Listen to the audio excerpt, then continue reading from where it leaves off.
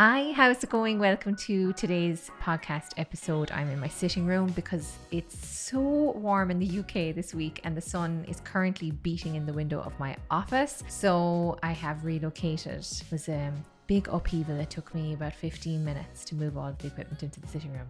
So it's such a tough life. Today we're talking about belting. We're talking about releasing your music and not feeling icky or phony about it when you're promoting it on social media. We're also going to talk about just motivating yourself, disciplining yourself, getting these things done when you're the boss of you and you don't have somebody else to be accountable for when you're trying to get things over the line, and not also being tyrannical with yourself and overworking yourself and getting burnt out and then having no productivity for months because you pushed yourself too far. So those are the topics for today. I am Gemma, by the way. I help singers become artists. What does that mean? Well, that means helping you with your artist identity, helping you with your voice, getting you to record the music, helping you find a producer, helping you get better at songwriting, help you get better at social media, bring you into my community of other independent artists. Yeah, it's really fun. I just spent time over COVID being like, what would be my dream job if I could make it up? Oh yeah, you can make it up because we've the internet and it's 2023 and you can do whatever you want with your life. Yeah, that's what I do. And if you ever want to work with me, you can check the link in the description below. So this is the Pro Vocal Artist podcast. Therefore, we're going to have a pro tip, we're going to have a vocal tip, and we're going to have an artist tip. I'd like to start with the vocal tip if that's okay. The vocal tip is, I had an interview with a wonderful BAST, Be a Singing Teacher group. So they have a podcast and they also have a training online course system for teachers. And when I had a singing school in Ireland, I used BAST, Be a Singing Teacher, as a company to train me and to train my singing teachers. And I loved it. And it was probably, I would say, the place I started to really fall in love with voice science, or the gateway. So if you want a really good teacher training experience, that's your recommendation. On the interview, I was being asked a lot of questions about what's the difference between a light mix, a belt mix, a mixed belt, a head mix. And I was like, oh, I don't know. I was actually kind of drawing a blank. And I was like, why am I drawing a blank about all of this? And I'm on this live interview. And I was like, it's because I never have to think about this. And why do I never have to think about this? Because I work with artists. I work with people who are writing their own music and releasing their own music. And we think in a different way to singers who might be auditioning for roles in musicals, or singers who may be, in a pop training college or working to become session singers and singers for hire. And the categorization in those industries is fairly relevant. It's very useful. It's very good for organizing things. We need somebody to fulfill this role and they need to have a belt to da-da-da note. And it's all about defining what is a belt and what is a mix and what is head and what is chest. Because essentially all of those things are on a continuum, right? It's a lot more, it's not as nice and boxed off like we would love it to be. The voice works in a continuous way, both acoustically and physiologically, laryngally. There's loads of overlap and there can be a lot of subjectivity, I mean, to who thinks what is a mix and who thinks, there's just different definitions. So we don't end up having to get bogged down on it because our industry doesn't require it.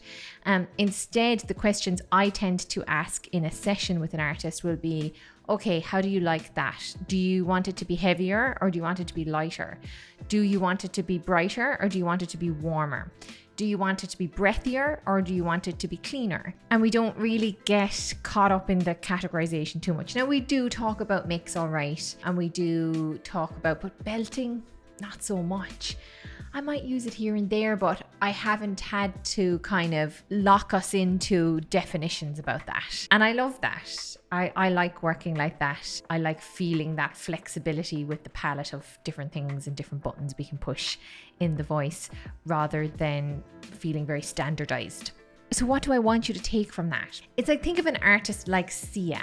She's not very I don't know, but I can't imagine her being I have a belt to this note and I have a light mix chest in this other thing, and she's not really bogged down in those categorizations because she doesn't need to. She just sings it, she feels it, she sings it, and then we post-analyze it. So if you're somebody who's like, I have to get the perfect belt, I need a belt before I can release music, before I can write music, I need to have a perfect belt. If you're in any way thinking like that, you're absolutely missing the point of being an artist. Being an artist, your flaws are your gifts and your limitations are your gateway to creativity. And like, you need to be, even if you're covering songs, you need to be reimagining songs. And if you can't sing the song the way the original singer sung it, yes, now you're going to have to be creative and work around your limitations. I think that with artists that I work with, I want you to find your home for your voice, and then we can also work on extending the possibilities for your voice. But so many people get, I don't know, just caught up in the specific sounds of these voice categories and overlook all the gold that they already have as a vocalist. There were my thoughts that I wanted to share on voice categorizations such as belt. My artist highlight from last week was a coaching call I have with one of my students who is about to release a song that she cares about so much. And I understand why she cares about it so much, because this is one hell of a song. I am so excited about it being released personally. Every time I hear 4 bars of this song, I am crying. Like, it's an absolute tear warning kind of song. She was talking, she was like, okay, what should I do? Should I have this the pre-save link and then the out now? And should I do some, I don't want to wear people out with the, it's coming out. Do I do that like slider artwork? So going with all those typical release norms that you see online, new track about to drop, blah, blah, blah. And I'm like, yeah, we can do what that is, which is kind of like scarcity deadline marketing. But what's more important, what's more impactful, what's going to be more magnetic for people is you genuinely showing up on the internet over the next couple of weeks and expressing to us why this song means so much to you. Because she's procrastinated about releasing it. I'm like, talk about why you've done that. Talk about why it's so important to you to put the song out into the world. I think in life in general, this might feel like really cliched advice, but sometimes the really cliched stuff is the stuff that's like really worth listening to. You can't fail if you just speak from the heart. If you are wanting to do that, like, it's out now, da da da da da, it is so important that we feel your excitement about it being out now. Why would we be excited about your song being out now if we can't feel that you are? Okay, and those feelings are contagious. They actually do translate through the video stuff that you show up on. I definitely think that's the big differentiator between videos of artists, like say doing that short form video marketing on TikTok or shorts or on Instagram Reels. I think that the thing that separates the men from the boys, the girls from the women, is the emotional energy that's in the video. Because you see somebody, switch on their camera and they just start singing their song and they're a little bit far away from the camera and it's kind of static, and I'm just like, you don't seem to, you're just kind of going through the motions here. Why should I care? Why should I keep watching? We will watch if we feel like somebody's genuinely experiencing an emotion. But now the student is doing that, and she's capturing herself in these really honest, off-the-cuff moments where she's posting them on stories. Hopefully she's going to repurpose those stories on Reels. I need to say that to her. Where she's just totally speaking from the heart, and everybody is just responding so warmly to her. Like, her comment section is absolutely blowing up on the videos because people can feel her and see her and connect and relate, and just, it's lovely. The whole point of being on social media is about connecting with people. And I think some of us have this feeling like, as an artist, you need to be like mysterious, wearing sunglasses, and you're so cool, and who are you? We don't know. Like, you can do that when you're massive. Right now, you don't really have, in my opinion, the luxury to do that. You need to show up and show us who you are, and you have to have some skin in the game, or like you have to have, there's a cost of entry, so the cost of entry is usually being a bit vulnerable in the way that maybe I feel like, hopefully I'm being vulnerable right now. I don't feel like I'm very developed at speaking just off the cuff like this on a podcast, and I'm trying to figure it out, and it's not scripted. This isn't very controlled, so I could say anything, and I do tend to say anything sometimes, but I'm like, that's probably a really good thing, because I don't know, it's just important that people feel like they can connect with you and that they can trust you and that you're being genuine. So that's my advice about releasing music. Just make sure that it's very intentional and that you are totally speaking from the heart.